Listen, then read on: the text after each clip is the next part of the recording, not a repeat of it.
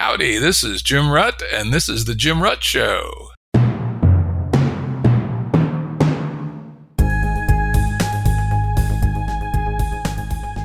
Listeners have asked us to provide pointers to some of the resources we talk about on the show. We now have links to books and articles referenced in recent podcasts that are available on our website. We also offer full transcripts. Go to jimruttshow.com. That's jimruttshow.com. Our guest today is Frank Lantz. Frank is a game designer with a focus on exploring emerging technologies and creating new kinds of gameplay. He's the founding chair of the New York University Game Center, and he's also the co-founder of Everybody's House Games and the creator of the game Universal Paperclips, which for us AI guys is kind of a scary title, I'm sure by design, right? Frank previously appeared in Currents 097, where he talked about my mobile game, Network Wars. And Frank, as it turns out, is a virtuoso player of Network Wars. So anyway, welcome back, Frank. Thank you, Jim. It's great to be back. Today, we're going to talk about Frank's new book called The Beauty of Games. As always, you can find a link to the book on the episode page at jimruttshow.com, and I'm sure it's available on Amazon and all your usual bookish outlets. It sure is. That's cool. So, Frank lays out a really interesting theory about games, but I'm not going to start there because he does something interesting in the book, which I've decided we're going to actually roll with, which is he gives a quite detailed and impassioned take on one of his favorite games. I'm going to let him just start with that. Sure. So, I opened the book with an analysis of a game that I love, which is a game called Serpentes by Benjamin Soule. And it's an arcade game. It's very bright and colorful. It's a version of the game Snake. So the famous game Snake that we've all played. But it's kind of a deconstruction of Snake because, you know, in Snake, you're going around, you're piloting this little snake and you're trying to pick up fruit. And as you do, you get longer and it becomes harder to navigate without bumping into yourself and dying. And so that's the core of the game. But what he's done in Serpentes is he's opened that up and made it a lot more interesting by having the meaning of the fruit that you pick up be different. There's a bunch of different types of fruit, and each type of fruit has a bunch of different effects. So it might make your snake longer, it might make it shorter, it might give you a bunch of points or fewer points. Sometimes it does something bad like adding obstacles to the screen. And so each fruit has a specific meaning. And the thing that's the heart of the game is that the meaning of each fruit changes every time you play. So he is randomizing the effects of each one of these fruits every time you launch the game. So you have to relearn what they mean while you play. You know, one of the main points of my book is that the meaning of games is available to everyone just with self-reflection. Like, this is not something that, you know, is some arcane thing that you're going to read a book and like learn a theory that's going to explain, you know, how to understand games and their effect. You have access to that just by reflecting on your own experience. Like, most people play games, but most of us do so in a kind of, you know, we just do it, just integrate it into our lives, and we do it and we get something out of it and then we go on. But what I'm proposing in the book is that just by thinking deeply and truthfully and kind of honestly about your own experience, you have access to a huge and like fascinating set of the qualities and the features of games that are normally kind of not apparent to us, right? And so in the case of this game, Serpentes, I was like doing that, you know, for myself and thinking, hey, what is it? I'm just enjoying this. I'm playing this game. You know, I'm trying to get a high score. You know, it's this kind of like great action arcade kind of game that's just, sometimes games like that just kind of hypnotize you. They just pull you in and give you access to what I call the kind of shark brain, where you're just moving forward and you're like a predator trying to like, you know, effectively move through your environment. And so I'm having this experience. But then at the same time, I'm aware of this other thing that's happening, which is the necessity of constantly remapping the semantics of each of these game objects. So normally when you get good at a game, you get pulled into a game and you're playing it over and over again, you're getting better and better. What you're doing is internalizing the meanings of these game objects and figuring out how they fit together and becoming more and more fluid at your understanding of this environment.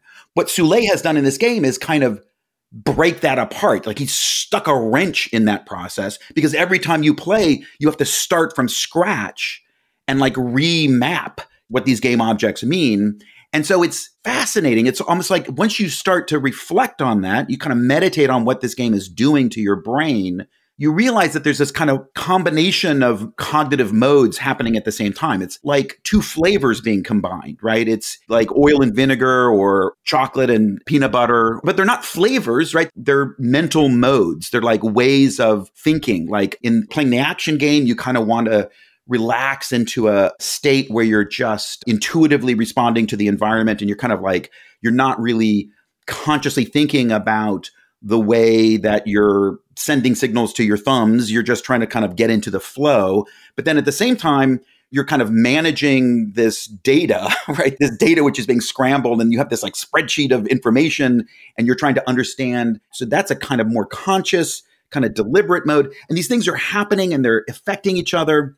And I would say the final thing that occurred to me while I was doing this process of reflecting on why I'm enjoying this game and what I'm getting out of it was this sense of like, okay, as I start to enjoy this game more and more, I'm like giving over to that feeling itself. Like there's also in the process of enjoying a work of culture, sometimes you pass a threshold where you're like, I'm a fan of this now. I'm letting this thing into my heart. And I'm now going to consciously be enjoying this in a deliberate way. We think of taste as something that happens to us. Oh, I like martinis, or I like, Marvel movies, or I like bowling, But taste is also something that we consciously participate in. And at a certain point, you can kind of, again, if you pay attention, if you self-reflect, you can kind of catch yourself deciding, oh, I'm going to be an opera guy now, right? And I'm going to start enjoying opera. And it's a conscious, deliberate choice. So that was also part of the mix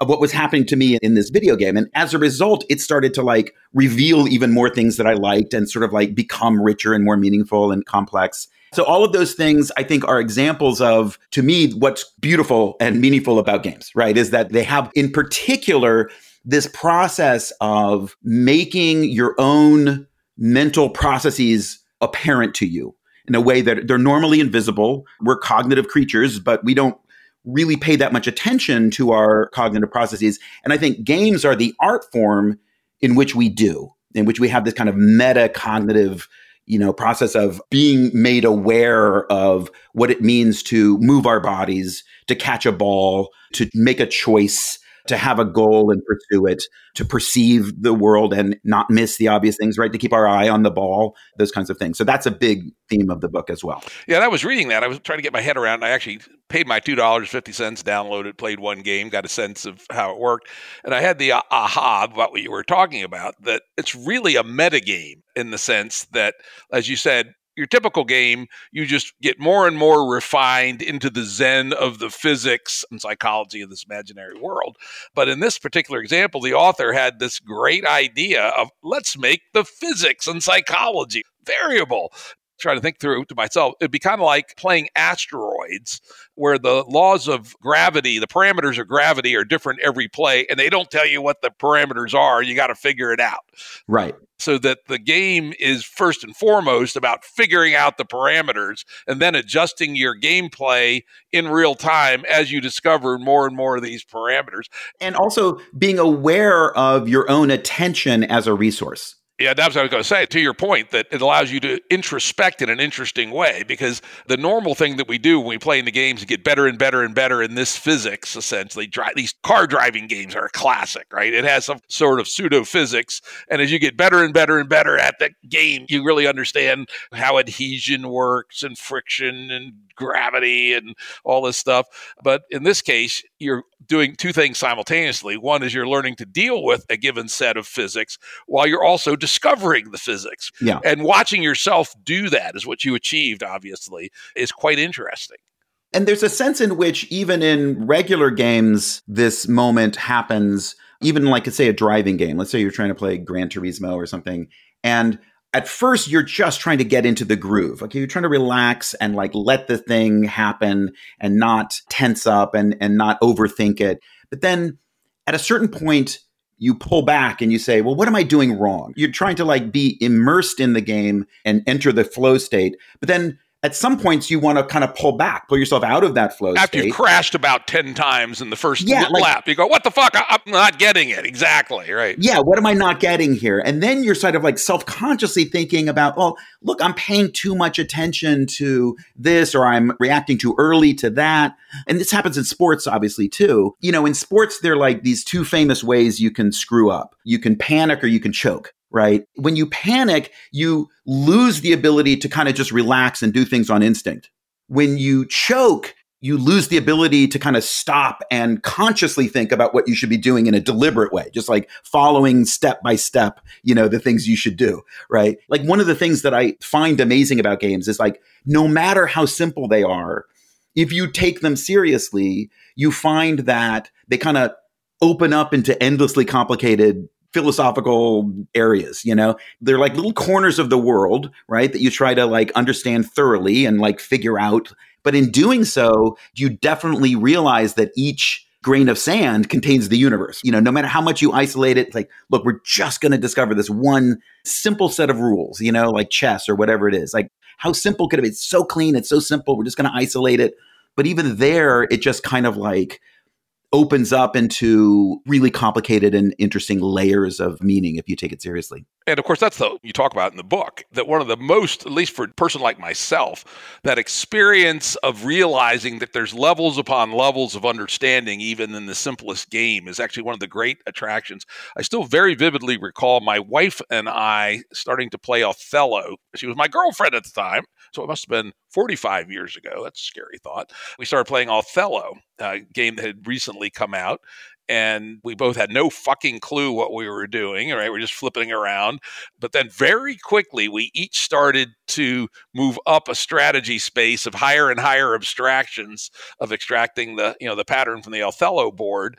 And I'd be ahead of her for a couple of days. She'd get pissed off, and then she'd think hard, and then she'd be ahead of me for a couple of days. And to this very day, we, maybe once a year, we pull out the Othello board and we are able to recapture much of our learning, but not all of it probably. But then we can feel ourselves recoalescing all these learnings from 40 years ago. And even though it's an extraordinarily simple mechanical game, in fact, I subsequently started using it for AI experiments because it's closed end and it's super simple in terms of its mechanics, but it is really very open-ended in its pattern. And essentially every good game has that attribute to it. Yeah, I mean, there are three things that occur to me from that story. One is the way in which games like Othello, board games or traditional games like non-video games, get so much of their meaning from the context in which we play them. The meanings of Othello as an abstract system, like what is and isn't true, you can make proofs about it and you can like figure out like what the actual kind of like optimal strategies and something. But like the meanings of having a kind of a regular game that you play with a particular person and the rates at which you're learning and the rates at which they're learning and the way that you're learning together and the kind of back and forth, the fact that it's a pretend conflict, like in some ways it's a conflict, but it's not really, it's a collaboration. On one level, it's a conflict and it's the zero-sum thing, only one of you can win. But on another level, it's this thing that you're doing together and you're constructing puzzles for the other person in real time. And so it gets so much juice from this social context. And then when we make the shift to video games, like so much of that is lost, right? Now all of a sudden we're in the arcade and we're having a relationship to a machine where it is just like the rule system that we're engaged with.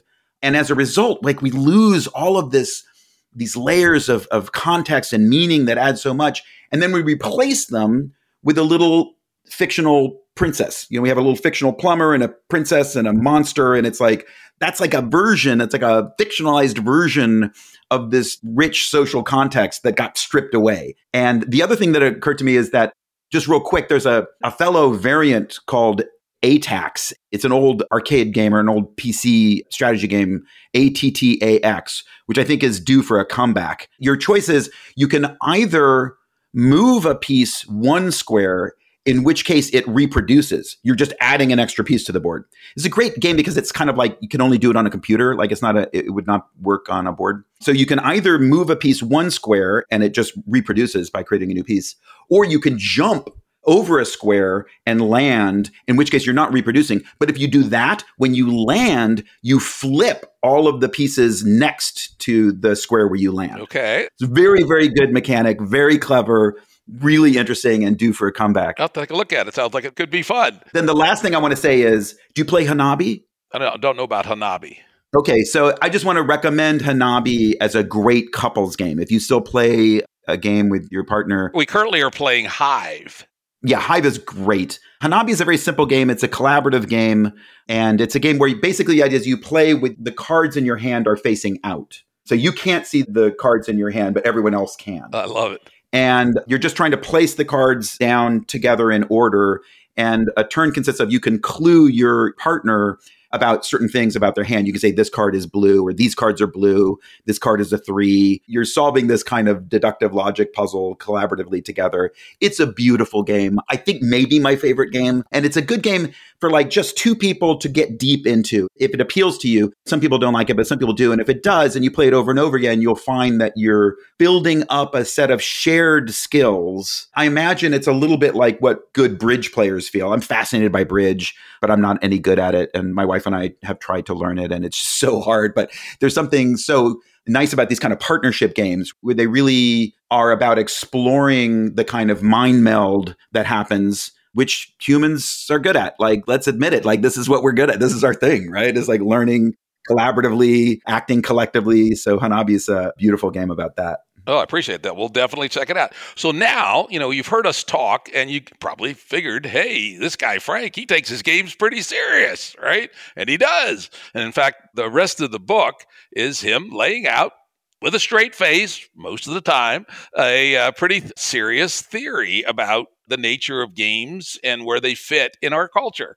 In fact, he starts off by saying that when he turns to the meat of the book, the games are an aesthetic form. And then he goes one step further and says, games are the defining art form of the 21st century. That's a direct quote. So let's start by, what do you mean by aesthetics? Yeah, so the first step in the book is getting people to like just all on the same page about what kind of things games are. And to refer to them as an aesthetic form is just to say, look, they're the kind of thing that music is, like music, literature, film, dance, poetry, they're that kind of thing. They're a thing that we do for their own sake, like not for some other purpose. They're not directed at some external purpose. They're a thing we do in order to do it, and they have these qualities of combining both kind of deeply subjective things, like what is my personal, sensual, emotional response to this thing. And at the same time, they're collective. Like you don't do art on your own. You always do it within some larger context, some larger community where you're trying to like form a collective understanding of the thing. And you're arguing about whether it's good or not, or whether you like it or not, what's good about it or not. The values in aesthetics are ones that we construct together by talking about them and talking them through. And they're kind of always social in that way, right? They're not just like these pure isolated experience machines. Well, mostly, I'll give you a counterexample. Emily Dickinson, yep. Right? She wrote those poems and nobody read them until she was dead. And they were some of the greatest American poetry of all time. I think it does matter that we read them now. I think there's an interesting paradox about, can there be great artworks that no one has seen?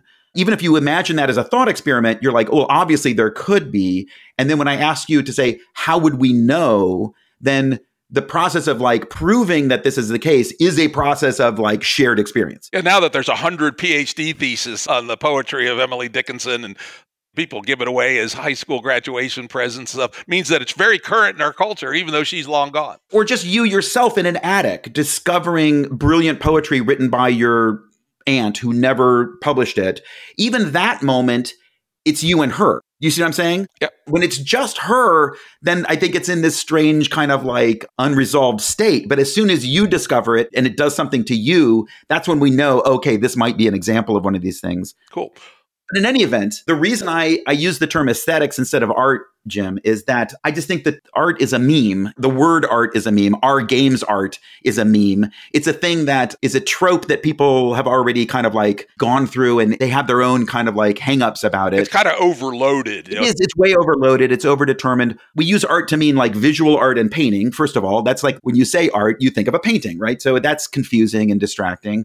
We also use it. It's deeply embedded in certain status hierarchies. Like art, on the one hand, is just descriptive of a kind of cultural product and a kind of experience in the world. Justin Bieber is an artist. Lana Del Rey is an artist. In music, we use the term like in this very straightforward as a descriptive term. But then at the same time, it's used as a kind of superlative. Like, oh, art is a thing that has really high, some kind of like really good qualities and values that's beyond some threshold. And so it's just confusing and it's overloaded. So I tried to pick a term that is a little drier, and kind of people are less hung up about, but it's, basically the same thing, right? It's just meant to indicate this is the cultural category into which these things exist. And the reason that I kind of want to start with that is I honestly think it's confusing. I think a lot of people aren't aware of this or don't think of games in this way. I think a lot of people still think of games, I don't know, they're like hedonic appliances. Like a video game is like a refrigerator for fun, right? A refrigerator keeps your food cold and a game console entertains you, right? You plug it in and you pretend to be a fireman and then you turn it off and that's its function. I think it's important to say, no, it's something more like, these things are more like music, or they're more like albums, songs, and it's more like dancing, you know what I mean? Get people out of the headspace of thinking about them as technology, as kind of utilitarian device that is meant to produce pleasure or fun or entertainment, and instead think of them as, they're one of these things that we do when our work is done and we're relaxing and we're hanging out or we get obsessed with, but they're slightly outside of ordinary life. And for many people, asking what they're good for doesn't even make sense. It's like, well, no, what is everything else good for? You know what I mean? We're on this planet to sing, to enjoy, like to experience beauty, and everything else is for that, like is to create the moments where we can have these kinds of experiences of beauty and pleasure and shared experience that artwork creates for us. And games are something like that. So that's step one in the argument, is kind of getting people on that page. Yeah, I liked your statement that one of the things that leads us to believe that there's at least an aesthetic-like quality to games is that, like other high-end cognitive experiences of that sort, we do them for their own sake. I think that's actually very deep and very important. On the other hand, you do allude to this, is that games do have a dual nature, right? Sometimes they are just an entertainment appliance, right? In the same way that, say, when I'm programming, I will pick some music to play on my sound system that will be at the right level of non-intrusiveness and interestingness to be just right for writing code. I'm not experiencing it as an art form. I'm experiencing it as sonic wallpaper, right? And so a lot of these attributes of the aesthetic and artistic realm have both utilitarian, okay, it's going to calm me down after 9 hours of slinging coffee at Starbucks, or sonic wallpaper while I'm programming. But on the other hand, there are times when you really get into your art, or when you can be self-aware of these cognitive states around gameplay. So maybe talk about that a little bit, the dual nature. Sure. I mean, to say that an aesthetic form is somehow like separate from the ordinary world and kind of doesn't ultimately cash out in the same kind of criteria that we apply to utilitarian things or to normal ordinary things, like what is this good for? What is its purpose? Like, why am I doing it? What does it get me? Is not to say that they are completely separated from life, or that they're embedded in life. So even though that I think fundamentally they have this quality of not being reducible to kind of utilitarian criteria, that doesn't mean that they're not completely entangled. We watch movies because we want to see a car crash, we read a book because we want to fit into like our social crowd and we want to discuss it with people and like show them how smart and clever we are. We go to the opera in order to like demonstrate that we have good taste and to be seen by other people in our community and maybe get a promotion, because my boss goes to the opera. The thing to avoid is then thinking, okay, now I've explained opera, right? Now I've explained movies just because, you can have a story of Darwinian natural selection that leads us to like having certain kinds of behaviors doesn't mean that you've explained why we like poetry. Clearly, they're embedded in the ordinary world and have all of these things. They're shot through with all of these more pragmatic or utilitarian functions and the reasons and explanations. They still fundamentally have something that eludes that net. I think another exemplar, which you actually do call out, is that like the other more traditionally considered aesthetic realms, there's no doubt that people have varying tastes about the games that they find attractive or not. I'll say, for instance, I will confess to have never gotten sucked into the modern game console games. The last console I actually played a lot was the Atari 5200 from like 1983, where we had Missile Command and things like that on there, right? And I did play a few snowboarding games when my daughter was like 9. I don't even remember what it was. It was like, what was the very first Microsoft one? I'm not sure. I'm a SSX Tricky man myself. I don't know if you ever... SSX Tricky, now there's a video game for you. Oh boy, that's a good one. So for whatever reason, I've looked at numerous games, not numerous, but a few on these fancy consoles. And here's even more scary thought. I bought every one of the generations of consoles. I've got whatever the top of the line PlayStation is now sitting next to my TV. I have never turned it on. Or I think I turned it on once. Oh my gosh. But I do like some computer-based games. Yeah. But it's a matter of taste. The twitchiness of the console games just in general don't appeal to. That's a great example of, that's one of the ways you're in an aesthetic realm. Exactly. That was my point. Because this is not true of bridges, right? Like, I don't really care about your opinion about bridges. Like, I care about the bridge not collapsing, right? And that's just an objective fact, like the rate at which this bridge collapses or not. Now, the way a bridge looks is a matter of where your opinion counts. It's not the only thing that counts. Like, I actually think that there is an objective sense in which the kind of overlap of our collective shared opinions does create a kind of objective fact about consensus, like the consensus about Shakespeare, the consensus about the Beatles. These aren't proof that Shakespeare and the Beatles are good. I think the Beatles are overrated. I think whether Shakespeare is overrated is a really interesting question. But the point is that it is an objective fact that there is certain kind of like consensus about aesthetic values. But at the end of the day, there is this like pretty clear difference between those two kinds of features. And that really matters a lot. Yep. So now let's stipulate we've established that games are an aesthetic domain. And the book does a great job of that. Now, what kind of aesthetic domain is it? The next step is sort of thinking about, like what type of aesthetic works are these? And I think about this analogy, which has to do with when you look at a painting, right? You look at visual art. In a sense, you're diving deep into the experience of looking. So looking is a thing we do all the time. We're constantly looking around. We're using our sight and our vision to maneuver through the world. It's full of layers of like complicated judgment, and the way it works is really interesting. But when we stand in front of a painting, we're kind of like, we're looking for its own sake. And we're kind of diving deep into the experience of looking. We're letting the process of looking kind of like unfold and take us over and just overwhelm us. Just the process of diving into the process of looking and experiencing color and shape and texture and form. And at the same time, we're kind of pulling back and we're made aware of looking for the first time. So we disappear into it, but we also kind of draw back and are aware of it. We're also thinking, wow, why does this painting work on me this way? What is it about the colors or the shapes? What does this symbol mean? Like, how is that affecting me? Like, why do I like this so much? Or why is it turning me off?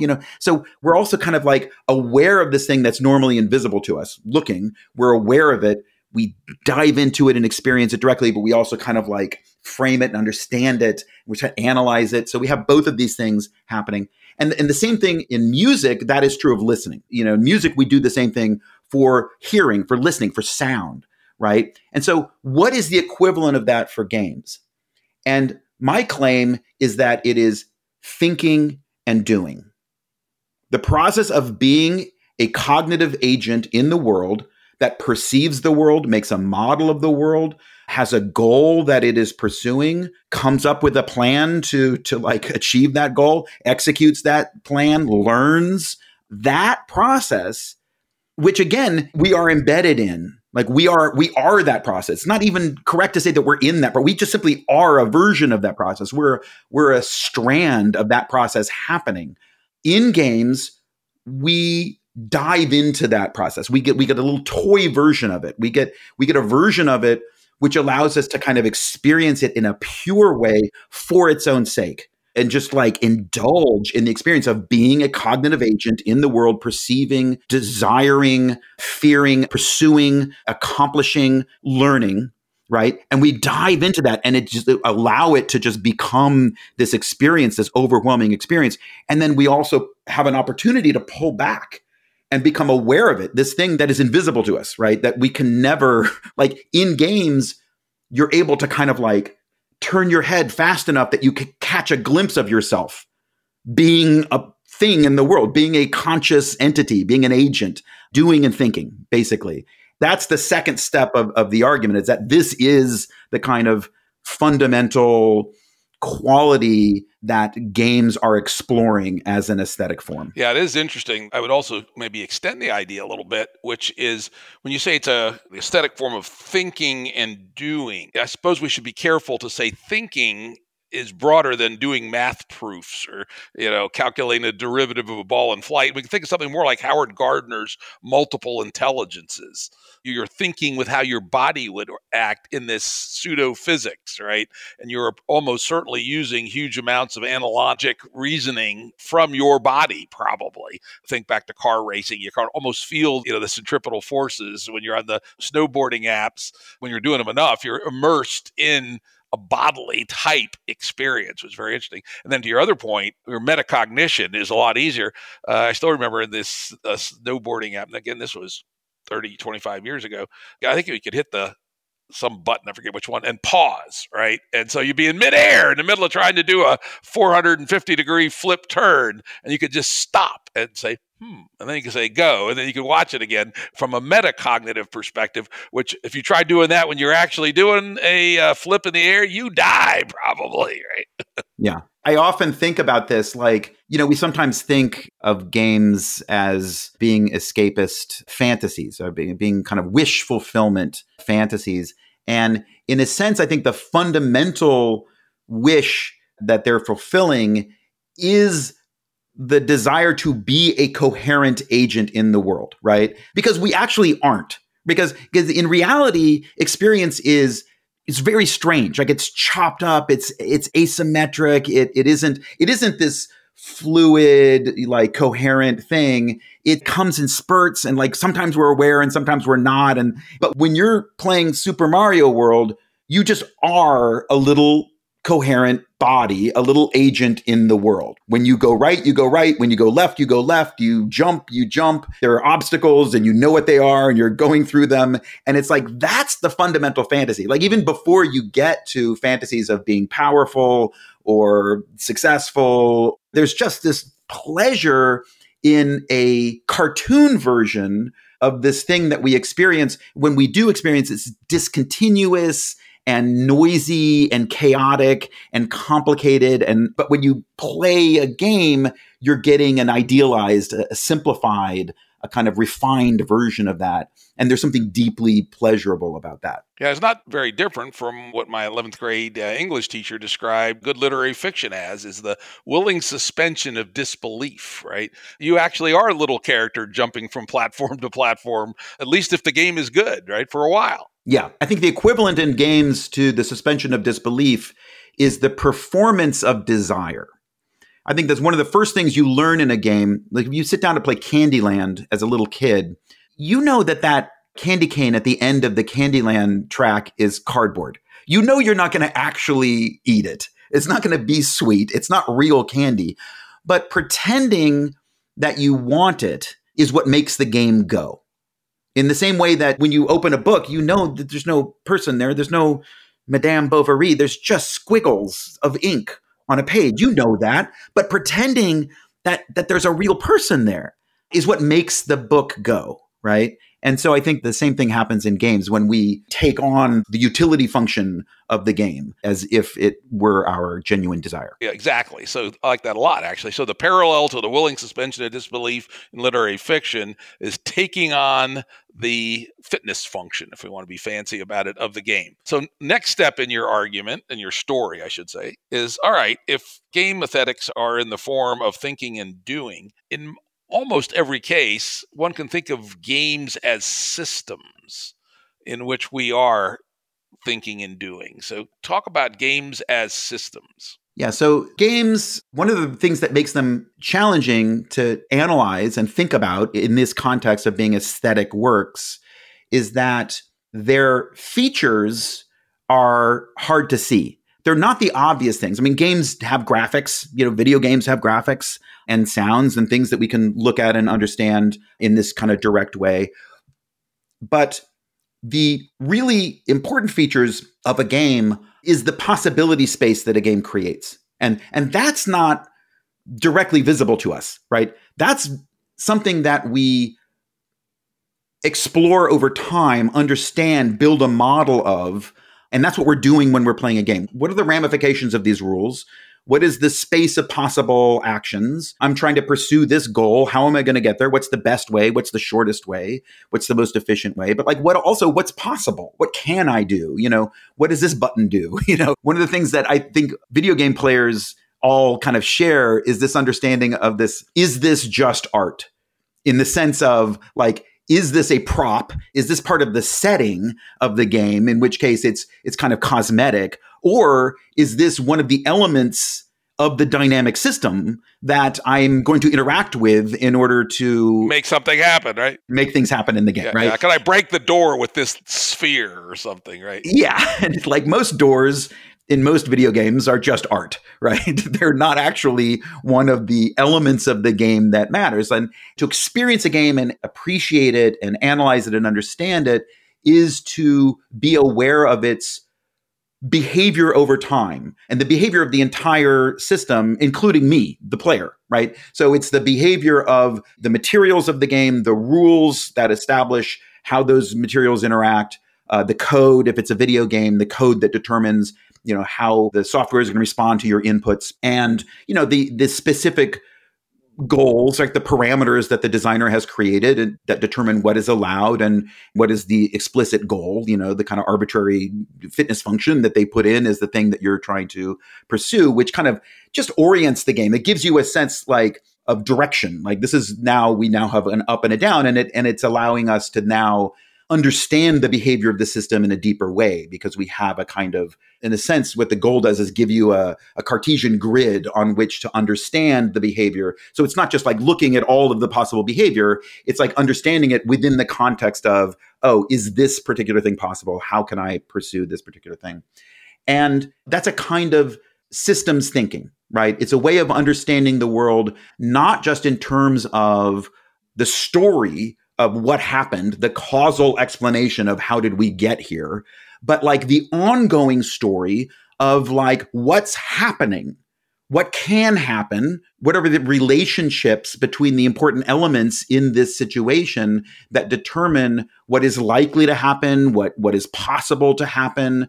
I think this is a form of awareness and thinking and problem solving that is newer for humans. I think this is a kind of literacy that we are still in the process of figuring out and developing. I think it has to do with the conceptual tools of logic and mathematics and the idea of building models of the world. So that becomes, I think, a big centerpiece of the book, this new way of thinking, systemic literacy, and the ways in which I think it's still this unfolding project for humans. Yeah, when I was reading that section, I had a thought. I thought I was going to toss it out to you, see what you think.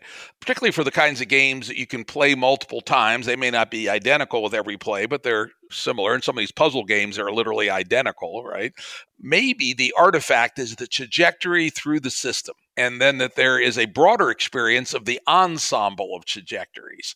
This is one of the things I often do when I'm talking about the difference between complicated systems and complex systems. In complicated systems, you can enumerate all the trajectories. There's a bunch of them. In complex systems, you can't, right? All you can talk about is the statistics of the ensemble. So if we think about ourselves confronting a game, we play it through once, we have one trajectory. But if we play it multiple times, we have multiple trajectories. And from that, there's this experience, and that this is fundamentally different from how we live in the world. One of the most annoying things about the world is you only get one run through, right? Should I have asked Diane out when I was 13? I could have, but I didn't. How would my life have been different if I had done that? In the video game version of Jim's life, I can try it both ways, right?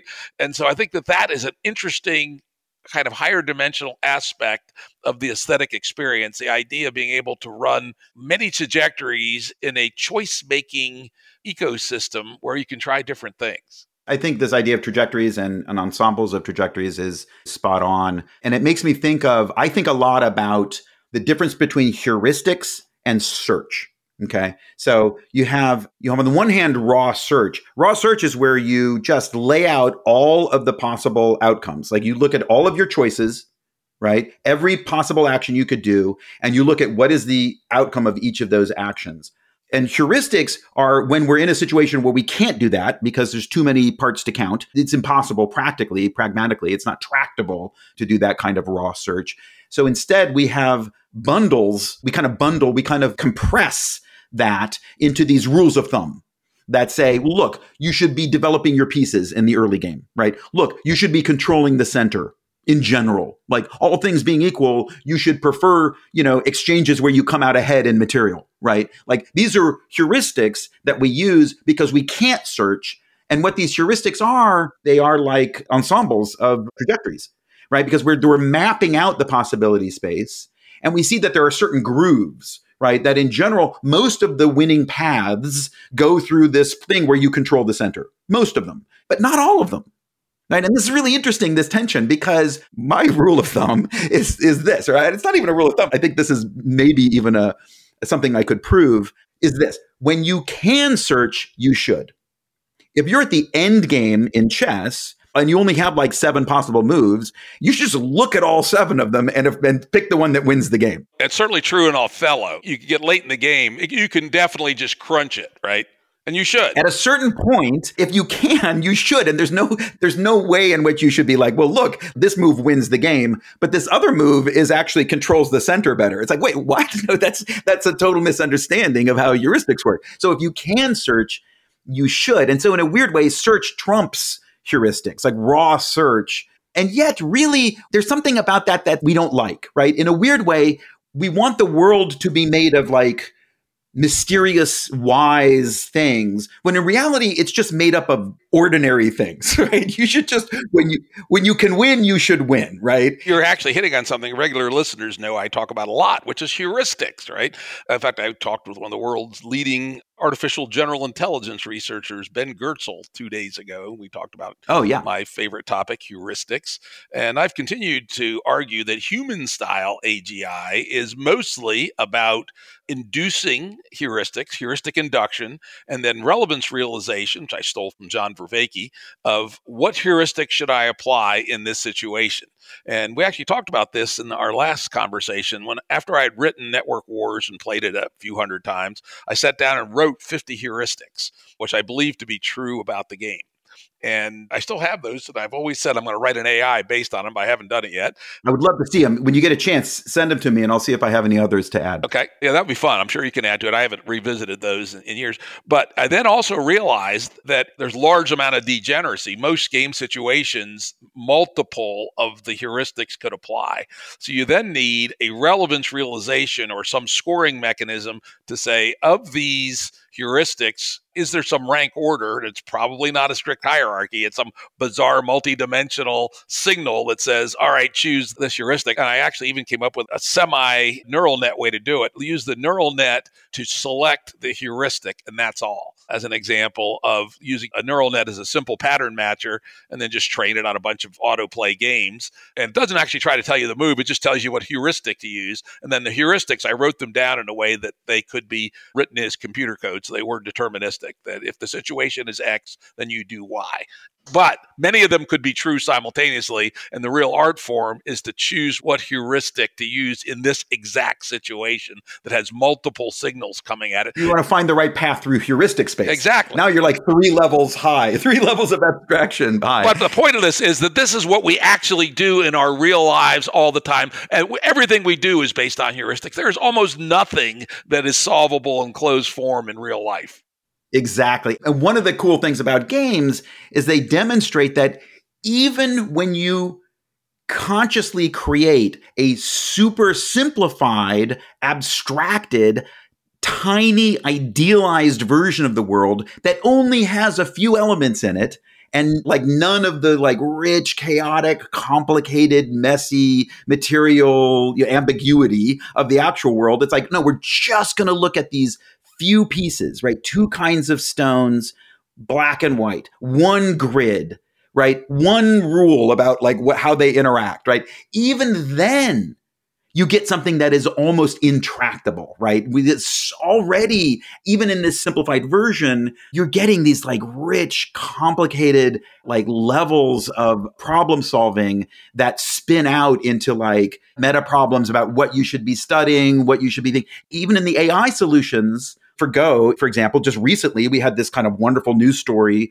where they discovered embedded in AlphaGo was this flaw that no one had discovered, right? This adversarial technique that you could use to beat the kind of modern day versions of the engine that was in AlphaGo. No surprise. It's kind of like the GANs that could, trick visual identification things where you get. Yeah, you've seen these adversarial techniques in image models where you have an orange and it's like write apple on it and, it can, or whatever. Like the cool ones where you could give it a screen of static and it would regularly say it's an elephant, right? You just found the flaw in it. Yeah, or you could take 2 photos that to us look identical, but you can change a few pixels, a tiny amount, and the engine now thinks it's a gazelle instead of an elephant. Well, there's something equivalent happening they use this Go AI called KataGo, but it's basically the same engine as AlphaGo. And I think AlphaGo, I don't know if anyone's tested this, but I think it's vulnerable to the same adversarial technique where an amateur player can beat AlphaGo using this one like weird trick. Yeah, right? It reminds me when I was in my late 20s and there was the first really good chess program that came out for the Apple II. Hayden was the name of the company. It was pretty good. It was like a brother and a sister, had like a 3-person software company. And it could whip my ass, except I found a series of goofy moves where you moved your rook pawns out first. And it just did not know how to deal with that. And I could beat it even at the highest level with a totally asinine series of moves because it just didn't anticipate anybody could do anything that stupid. And it doesn't see that it's being beaten by a kid using a trick. Exactly. And it doesn't realize that it's losing over and over and over again because it doesn't have that larger context. That is the messiness of the world that we're wrangling with. I think we're living in this incredible, I'm so happy to be alive during this weird moment in history where AI is doing whatever it is it's doing. And all of these like deep problems are becoming like engineering problems in a way that makes them, kind of more interesting because, people can just kind of like work on them instead of sitting around thinking about them. Yeah, it's amazing. Yeah, it's got me off the couch. And I think games have something important to contribute to this moment. I really do. I'm not exactly sure what it is, but I do think that games like gaining insight into these kinds of questions is something that I think games can do for us and should be doing for us. Indeed. I've long used my game thinking, not only to think about AI, but also people ask me, why were you so successful in your business career? I said, because I started playing Avalon Hill games when I was 10. That's why. And there was a shitload of things I learned from playing Avalon Hill games with these little war games with hex boards, 2 foot by 2 foot, little 1/2-inch pieces, dice. Man, you learned some shit that you could apply on the battlefield of business, let me tell you. This is one of my little favorite weird topics. A guy like you, I'm sure you have a view on this.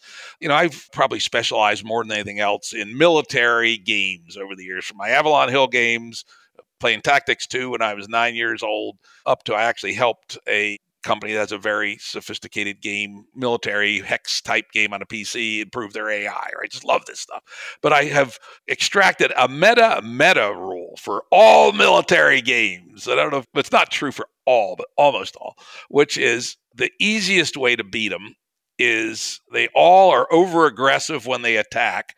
So find good defensive positions in whatever the game is and rope-a-dope them. It's amazingly how that is a master strategy in military games that when you're first learning this game that I helped with the AI a little bit, amazingly, it kicked my ass up one side and down the other the first 5 times I played it, where it was just, whoa, this thing is high dimensional. The game is extremely huge search space. You have to develop heuristics or you're just dead meat. But by game 7, I developed a rope-a-dope strategy where you find, okay, this is what a good defensive position looks like.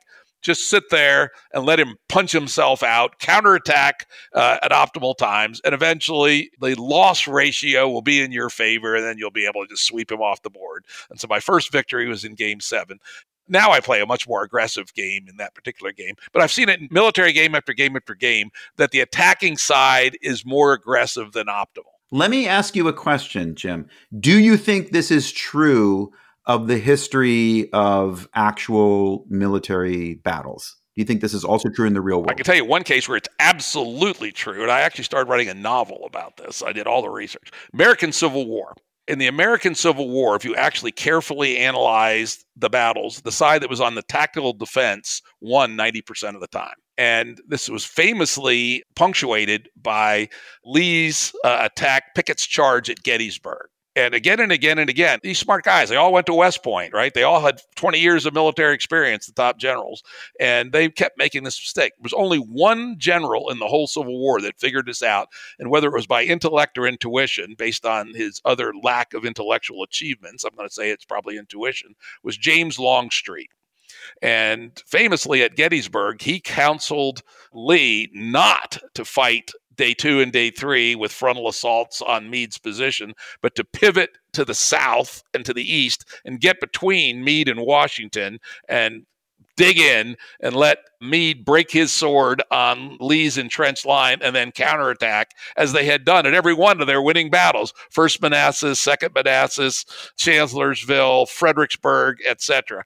And so there's an example in real world where because of the correlation of forces, defense had an unbelievable advantage, and the Confederates in the East had developed the strategy sort of by necessity because they were outnumbered of getting into good defensive situations, let the other guy break his sword, and then counterattacking. And that's what Lee should have done at Gettysburg, but didn't. Interesting. It would surprise me a little bit if this were true, because normally, there's something like the efficient market hypothesis applies to the world. Right, applies to presumably something like there's not a lot of low-hanging fruit because the incentives are so strong to win. Like if there was like this easier way to win, people would figure it out. It's interesting. They did not in the American Civil War, and nor did they in World War I. I think about the slaughter. It was another case where the correlation of technology, and this is something that's also very interesting in the real world, is that it all depends on where you are in the technological evolution. In Napoleon's day, the attack actually had the advantage. And Napoleon was a super aggressive attacker. That's why he won. And here's why. The standard military musket of 1805 had an effective range of no more than 75 yards, and 50 yards is more like it. By the Civil War, not that long later, the mini ball and the rifled musket was now able to start inflicting casualties at 200 yards. So a charge across an open field from half a mile away, typically where they started, Pickett's charge was almost a mile. Once you got within a few hundred yards, bodies started dropping, and by the time you got to the other guy's defensive line, you didn't have much left. When they couldn't really start taking you out until 50 or 75 yards, then the math actually doesn't give them enough time to stop you before you overrun their line. So that one simple technological change switched from an offensive favoring regime during the Napoleonic times to a moderately defensive favoring regime at the Civil War. And then by World War I, the machine gun and barbed wire had switched it to overwhelming advantage to the defense. I can easily imagine one explanation, if there was a kind of mistake that people were making over and over again of undervaluing defense, that one possible explanation would be that, look, I'm trying to win the war, but mostly I'm trying to be a good general, right? Status point. Being a good general is being aggressive. Yeah, status like mostly, like there are a lot of incentives for me to like demonstrate that I'm aggressive, that I'm not afraid, that I'm not a coward. You know what I mean? Like these are things that are admired and respected. And so I have a bunch of heuristics, right, that are encouraging me, because even if like it's only a 52 or 54% advantage to be on the defense, I'm paying a huge cost because I'm looking like a coward, right? I'm looking like I'm ineffective. So there's a kind of do something bias. Yeah. Games, I suspect it's similar, that the game designers say exactly that it's more fun when it attacks. In games, that gets even further like ossified by the fact that in games, we're designing an experience for players. And yes, we want it to not have, optimal strategies that are exploitable or, whatever. But also we need to like, accommodate the kind of natural behavior that players are expected to do. We have the different incentives. We want to encourage aggression. And there are other kinds of things where we have to deal with the player's psychology, and you're trying to like create a system of rules that rewards players, in the right way for their actions. And therefore, you might end up with a situation like that. There's a version of your heuristic, which I always do, which is the dumbest looking power-up is probably the most overpowered, right? If you're choosing characters in a loadout screen, the one that looks terrible is probably great. Because, if it was terrible and it looked terrible, then they would have fixed it in game design, right? You know what I mean? Like it can't obviously be as bad as it looks because players weren't choosing it because it looks bad or it looks boring or, it's not exciting and dramatic and seductive. Then they probably had to keep making it better and better. So it's probably actually the best one. Yeah. Though I will say there's a contrary one in games like Civilization and all those tech tree ones. Always go for the gunpowder and you will win. The designer of Civilization, Sid Meier, is a famous game designer, one of the handful of game designers that people know the name of. And oh, by the way, he also has got a really good Gettysburg game also. Yes. And a great golf game. He has Sim Golf is a Sid Meier joint, believe it or not, and actually quite good. Yeah.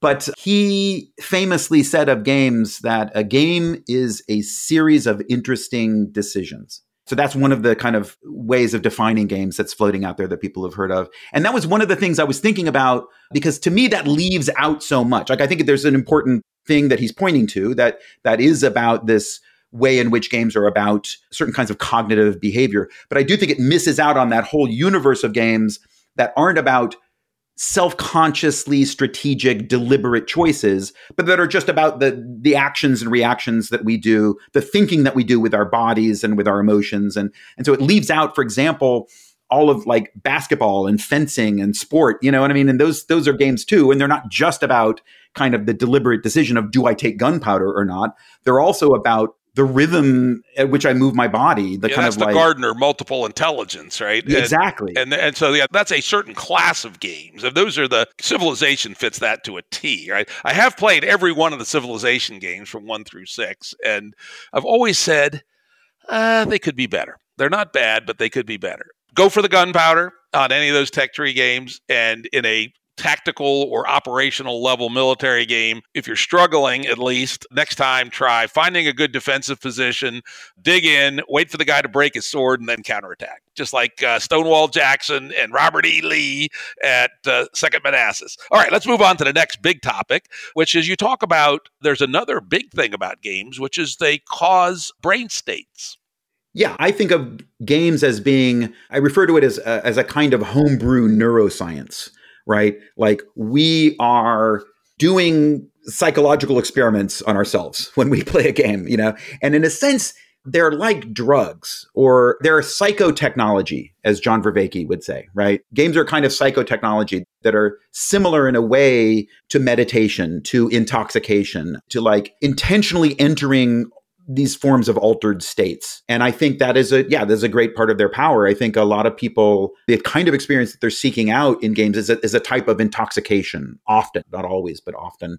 Often it can be a kind of comfort, right? That's one of the main things that people turn to games for. It's kind of self-medication, right? And when your brain is like full of chattering voices that are like just repeating like weird, anxious thoughts, you can often turn to a game and it kind of fills your mind with something that isn't that. It fills your mind with a set of interlocking elements that you're trying to figure out because you're using a lot of your cognitive machinery to actually model the possibility space itself. It kind of like replaces this anxious chatter, kind of fills your head with this other thing, which in a way is like, it's a form of self-destruction in a way, right? Those chattering voices are yourself arguing about what you should do next. And it's often, being held hostage by one truculent voice that is just trying to dominate the conversation. Cool.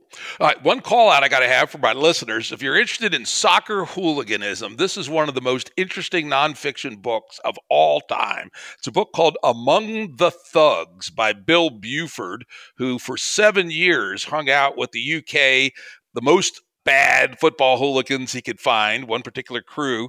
At the same time, he was an American in London as the editor-in-chief of a snooty literary magazine. It's hilarious. This book is so deep of a dive into an alternate mindset that this guy lived for 7 years. If you're at all interested in football hooliganism, read Among the Thugs. It's unbelievable. 100% agree. I love that book. Yeah. I actually gave it as a gift to my dear friend Cormac McCarthy, the famous novelist. And he also said it was now one of his very favorite nonfiction books. So Cormac, one of the greatest writers of the 20th and 21st century, liked it. It's a good book. All right. Well, one thing before we move on from, I'm glad you read that. That's cool. About brain states.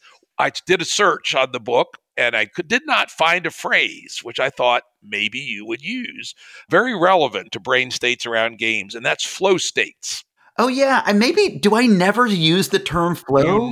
You never use the term. I tried multiple searches. I even tried searching for Mihaly, whatever the hell his name is, the Hungarian dude with the unpronounceable last name. Csikszentmihalyi. Flow state's famous and important psychological concept. I think perhaps overused a little bit in discussions and analysis of games. Maybe I overcorrected by not mentioning it all. Yeah, I tend to think that people maybe overindex a little bit on the flow state. The flow state idea is true, very true as far as it goes, which is that there are certain kinds of mental states that are pitched just right in terms of challenge, that they're not so hard that they become frustrating and not so easy that they become boring.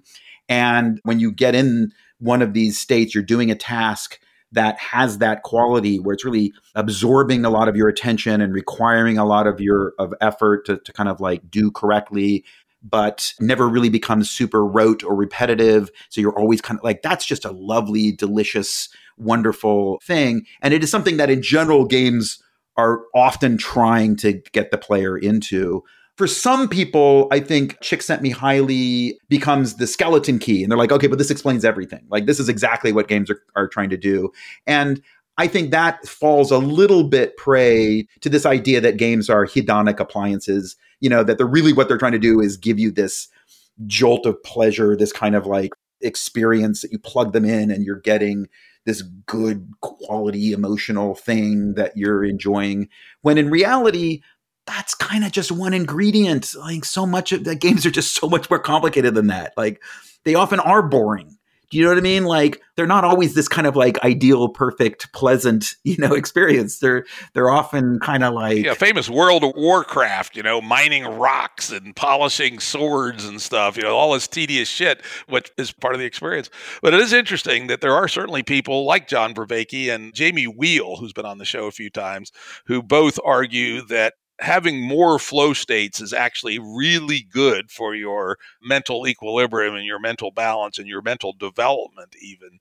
And so anyway, let's move on a little bit. We're going to skip several things, unfortunately, like the weirdness of games, one of my favorite topics, which is let's do a short exploration into two games that you really get into deeply in the book, Go and Poker. These are my case studies, my big case studies, just because I wanted games that I've played a lot, and Go and Poker are two games that I played very deeply, spent a lot of time thinking about. And I kind of like explore both of them within the context of why I find them beautiful. Just trying to explain like what is it about it that I find beautiful about these games? What is it that I find meaningful about them? Because I think it's easy to look at an abstract game and think, well, it's not about anything. It's just about itself, right? It's just something you plug into and it gives you this emotional experience. And then you unplug and nothing about the world has changed. You haven't learned anything and you haven't I think that's a mistake. I think both of those games are rich in meaning. They're elusive, right? They're a little bit harder to understand because they're not stories that we can tell. They're not pictures that we can point to. They are examples of certain kinds of experiences that tell us something about the world, that tell us something about ourselves, about other people, about the world, but not in a practical way, but in a deep way. Maybe it's just one example in Go. I talk about this quality of emergence. Let's talk about that one. Yeah, this important idea of like, well, there's certain features of the world that exist at a macro level, and heuristics are an example of this, right? Like maybe at the micro level, we have raw search, right? Each decision has certain consequences, but there's too many of them to like go through one at a time and figure them out. And so we do bundle them. And as a result, we have these kind of rules of thumbs and these heuristics, which help us understand the shape of the possibility space, the terrain, right? It has a topology. It isn't flat. It isn't evenly distributed. It actually has features which emerge at this higher level. So Go, which is these incredibly simple rules, right? There's just the rule. You take turns placing a stone, and then there's a rule of capture when you surround a stone. And that's basically it, right? It's this super simple thing. But it just, at the higher level, when you're trying to play it well, it has all of these surprising and interesting and complex features. And that is emergence, right? That's the situation we're in when we're trying to like make sense of the world, right? We're looking at features at all these different levels. Sometimes we're looking at the micro level, trying to understand it, drilling down and seeing how these elements are behaving on a one-to-one basis. Sometimes we're looking at these larger shapes, this topology of the overall possibility space, and it's counterintuitive that the simple thing, the simple rules can have all these complicated and surprising emergent effects.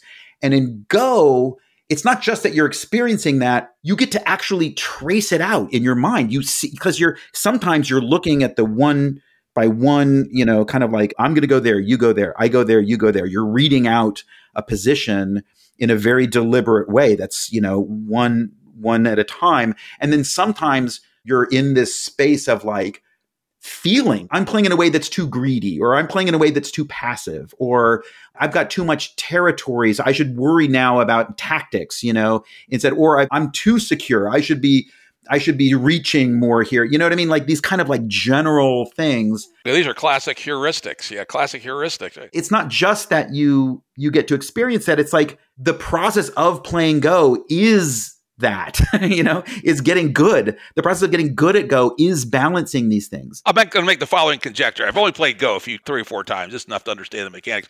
I'm going to guess that for an intermediate player, what you say is true, but that for a great player, there's a whole nother domain of things. No, that's exactly right. Right. As you're getting better, you're like going up the ladder of heuristics. Because at first, you're doing everything very deliberately. You're like, what am I supposed to do again? You're applying the rules in a very deliberate way, and you're aware of them operating and like helping you perceive the board state and figure it out. Then as you get better, that stuff gets chunked.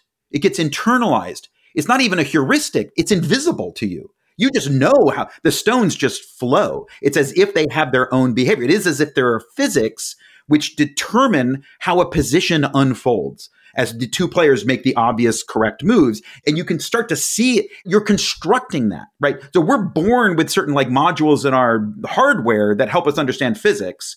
But when you play a game, you're in the position of constructing those modules, right? And then, but at a certain point, they do become modules. They're invisible to you and they're just operating. Now you're at a higher level, and now you're explicitly thinking about other things. I go, okay, now should I be aggressive, or should I be, which opening should I use here? Which Joseki am I in? That kind of thing. But then at a certain point, that also becomes invisible. That also becomes embedded as you make it part of your machinery. And so you're on this ladder, and it's like, how amazing that we have artworks that are about that. Do you know what I mean? That humans made things that are like a poem or like a dance or like a song or like a painting, but they're that, right? They're that process. And there's millions of them, right? Go is just one. And Go is great, but it's also just like, it's just one. And there's so many of these things out there, and each one does it differently. It's underlined your point that, This is a really serious domain of aesthetics that there's just so much and they're so different, you can't get any more austere than Go, or at least not at a game anywhere near that size. And then on the other extreme, you can have these games that have just ridiculous, like the one game I wrote the AI for, I calculated it had approximately 10 to the 60th options at each turn. The same thing happens in League of Legends, right? The same thing that's happening in Go, where you're on the ladder of heuristics and you become responsible for your own cognitive functionality in a way in a game. Like all of a sudden you're aware of it and you're like thinking about it and you're trying to, and that same process is happening in soccer. It's happening in League of Legends. It's happening in tennis. It's happening in Angry Birds. Like it's just different versions of that kind of thing. And each one has its own flavor. Each one has its own complicated set of features. And obviously poker was the other kind of big case study. One point before we move on to poker is this idea that we were not born with the ability to play chess, checkers, tic-tac-toe or anything else, just like we're not born with the ability to read and write. We are probably born with the ability to speak. It's not been proven, but that's the leading hypothesis. But literacy is almost certainly an exaptation of other capabilities. It's kind of like burning new firmware into your computer to program yourself with these heuristics. Probably more like an FPGA for you real nerds out there, where you can reprogram the hardware. And let's switch then to poker. I have played poker a whole lot since I was very young. And there's a whole bunch of these levels of heuristics in poker as well. And as you say, some of them become invisible. For instance, when I play Texas Hold'ems, I don't have to calculate pot odds. I just know the pot odds. But for years, you had to actually run the traps and calculate pot odds. And poker has, many of these attributes. But of course, poker is very, very different than Go. It's almost the other extreme, where Go is 100% intelligence. You see everything. There's no hidden things. There's no secret stratagems. You can't lie and Go, right?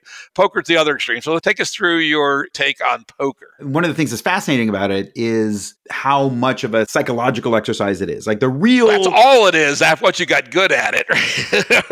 And this is what made it so fascinating to John von Neumann. Right. So when John von Neumann, the inventor of game theory, and probably the smartest guy of the 20th century, maybe the smartest guy of the 20th century, but he was interested when he invented game theory. Poker was the game he was thinking of. So he played poker. He played a lot of games. Guy liked to party. Guy liked to play games and chase women, too, as it turns out. Yeah. And he was like, oh, no, chess isn't a game.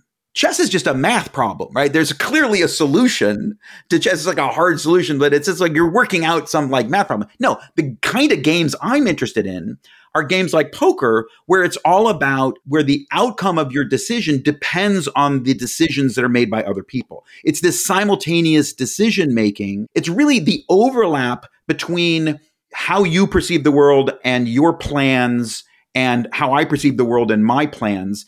It's the interference pattern between those two things. It's the interference pattern between our brains that matters. That's the terrain in which poker takes place. The real thing I'm doing in poker is that, yes, of course, I want to make the optimal move, but really what I'm trying to do is figure out what your strategy is based on your behavior. I want to understand each of the players at the table so that, yes, of course, I want to play optimally, and playing optimally is its own like deep problem that we're just now figuring out, like this style of optimal play that has to do with, a mixed strategy of how often you do different kinds of actions in different kinds of situations. But really what's going on is that while you're doing that, your opponents are also modeling you and your ability to do that in order to exploit Good you. ones do. But you made a great point, which I try to make to people when they're first learning poker. Yeah, you can play optimally and you will win okay at a predictable rate. However, you're leaving shitloads of money on the table against bad players. And then to the point you make even more interesting, which makes why poker is just the greatest, which is, okay, the person appears to be a bad player. Are they just setting me up? And I can tell you a personal story. This has actually gotten in the business literature somehow or other through a guy who's a well-known writer. I happened to tell the story at an event one time about when I was about 11 years old. He wasn't really my uncle, but he was a World War II buddy of my father's. We called Uncle Wally. He was a professional gambler, but of course he also drove a taxi cab, so sometimes his luck broke bad, right? And he'd come over a lot. We'd play a lot of poker. He taught me a shitload about poker and bankroll management and everything else. When I was 12, he said, Jim, you're a mighty good poker player. You should stop wasting your time becoming a better poker player. You should spend your time looking for weak games. And to this day, when I go to a casino, which isn't very often, once every few years, I can still tell you a story. When we went out for my mother's 80th birthday, she dearly loved casinos. She was otherwise an intelligent person, but she loved slot machines. Don't ask me why. So I did my usual thing, which is to sleep in the early evening, go down at 3 a.m. with a cup of coffee, no booze, and walked around the card room and did my quick analysis of strong players, weak players. And I said, all right, went to the floor manager, said, all right, sign me up for table 7, which was clearly the weakest table. And he laughed and said, that'd be about an hour and 45-minute wait. It's funny because, I know guys that emphasize game selection, right? And they're like, the real secret of poker is picking the softest table. By far. But then I also know guys who are like, no, the real secret of poker is picking the hardest players, is playing against the best players, because that's how you learn and improve. That's true too. That is true. There's an even higher level, right? Because at that point, you're not maximizing for your revenue. You're maximizing for your rate of learning. That's absolutely true. Which then is going to pay off at revenue at some point. But honestly, even if it doesn't ever pay off in terms of win rate, it's paying off in terms of something else, which is the pleasure and satisfaction of improving at a hard problem. It's funny you mentioned that, because that same trip to Vegas, the next night I went down, I eventually found a soft table and won some money. But then the next night I said, I'm going down, I'm just going to play for fun. And I sat down at a higher stakes table than I normally would. I think it was a 10-20 Texas Hold'em player game. And it was the weekend of the top World Series of Poker. And so some of the guys that had washed out, that were nonetheless good guys, one of them at the table I'd seen on TV, put it that way, right? And I got my ass dusted by a level of play that I didn't even under fucking stand. I think I lost $1,800 in an hour, which for me is a fair bit for in a poker game. But just as you said, I went and, my brothers and my cousins, they're all family out there, and I was just laughing. I go, I got my ass whipped. I got the floor mopped, and it cost me $1,800. I said, what do you think about that? And I said, I believe that's the best $1,800 I've ever spent in my life. I learned more about how to play position from that one exercise than anything else ever. And no matter how many books I read, I never understood how to play position until watching this true World Series star just bust everybody's ass with great position play. Right. Now, try modeling that in a payoff matrix. That's the way in which games are like, they're always slipping the net of our attempt to like analyze them. Like, well, let's put it, now this is how to explain it. It's like, no. They're always like slightly beyond our ability to kind of capture them and explain them. Yeah, it's a beautiful example. It's hilarious. So let's move on to a last topic. There's so many I'm skipping, unfortunately. I wish we had 2 more hours, but we don't. And that is so many interesting things in this book. That's why I'm going to start recommending the shit out of it to people. So, good. Thank you. Listeners out here, get this book. This is a Jim Rutt personal endorsement. This so much, 165 pages. It's short. Yeah, it's easy. It's easy. It goes down easy. It's like a 3-hour read, right? Buy that book, goddammit. But anyway, late in the book, you go into a really quite serious point, is that, one of the reasons I've been involved with the Santa Fe Institute for the last 22 years is that they are the home of complexity science. And most of the problems of our world that are possibly going to sink the human race are problems of complexity, not complicated problems, but complex problems that there is no searchable closed-end answer, right? This is learning how to deal with what Donna Meadows called systems literacy, right, as a huge requirement to be a 21st century, I think she actually wrote it late 20th century person, and that properly thought of, games may be the Plato's Academy for systems thinking, and then even for the higher version of that. And this is other people I deal with, the meta-modernists and some others believe to be the top of human cognition currently, which is meta-rationality, to understand. Why don't you tell those 2 stories, how games can be the gateway to systems literacy and then eventually to meta-rationality? I'm a big fan of David Chapman's thinking on this topic, the Meaningness website and meta-rationality as a project. But all of these, I think, are related. Yeah, there's a sense in which games are an art form for nerds. Let's just admit it. It's true.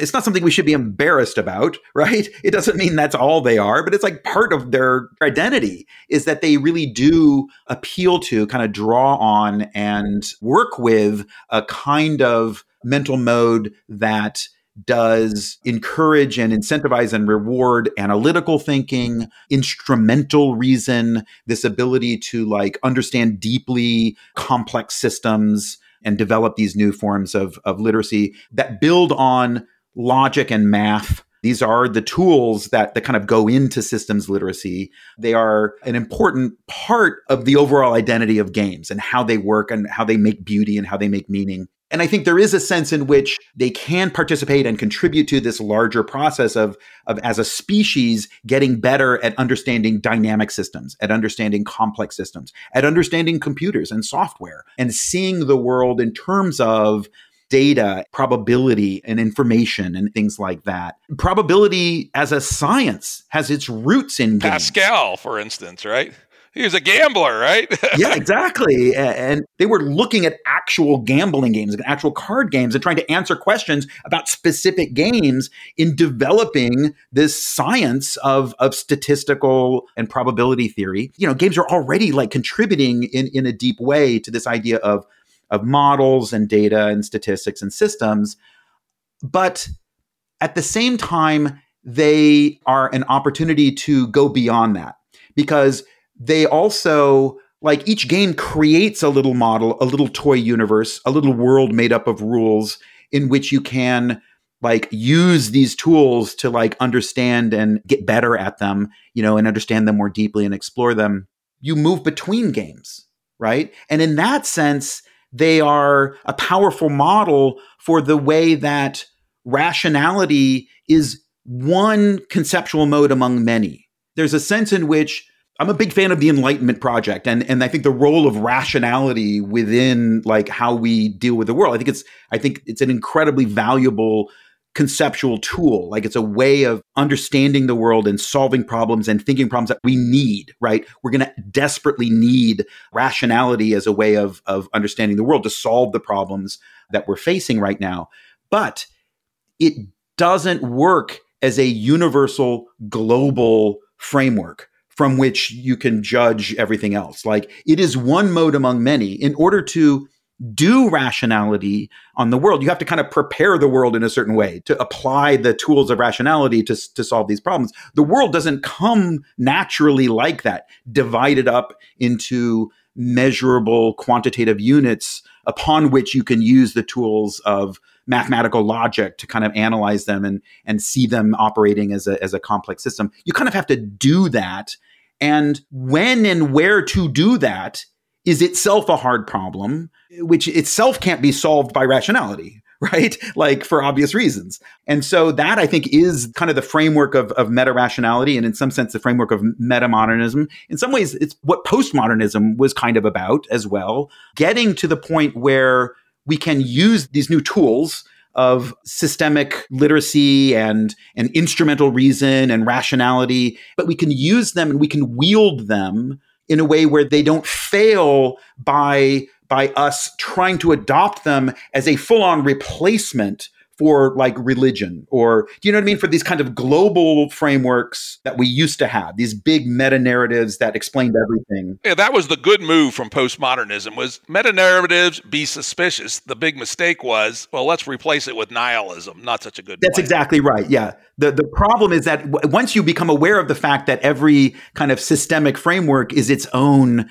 separate thing that is sustained by its own ideology, and none of them are self-justifying in a global sense, right? That there's no one system from which you can look at all the other systems and judge them and understand which one's best. The danger is that you slip into nihilism. In reality, I'm very excited by the fact that it seems to me the right move is to a radical form of pluralism, right? Where we all find our own, in groups of people and cultures, our own ways to find what we think of as our own upregulating our own human well-being, right? But without falling into the mistake on the other end of the spectrum, which is relativism, right? Which is like, look, you do your truth, I'll do my truth. There's no such thing as the actual truth. You know what I mean? We're all just in our own worlds. That's not good either. If you don't plant your wheat in the spring, I guarantee you're going to starve, right? Again, that's the other thing you got to keep in mind. You're always bound, as my good friend Jordan Hall has a great saying, which is, reality is the checksum on your beliefs. Yeah, right.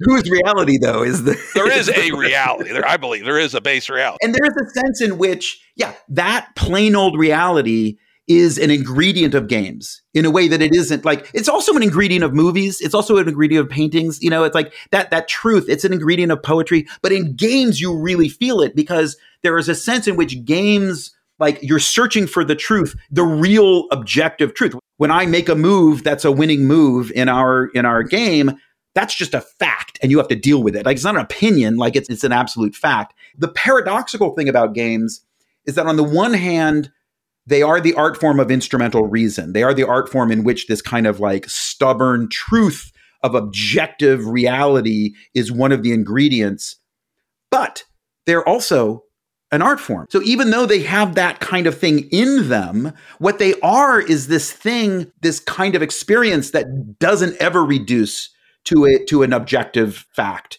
that is never subject to explicit proofs of, or things that are just like, look, this is not up for debate. They're always up for debate. They're always including these ineffable, kind of irreducible qualities of what makes something beautiful, what makes it interesting, what makes it compelling, what makes it corny, what makes it cringe, what makes it, boring and predictable. Like, these are not things that you can point to and show that they're one way or the other. We have to construct them collaboratively by arguing about what we do and don't love about snowboarding or football or League of Legends or Go. We collectively are working out what we think. And so that is that tension. Like, that's what makes them such a good example of meta-modernism, meta-rationality, and postmodernism. The postmodernists loved games, right?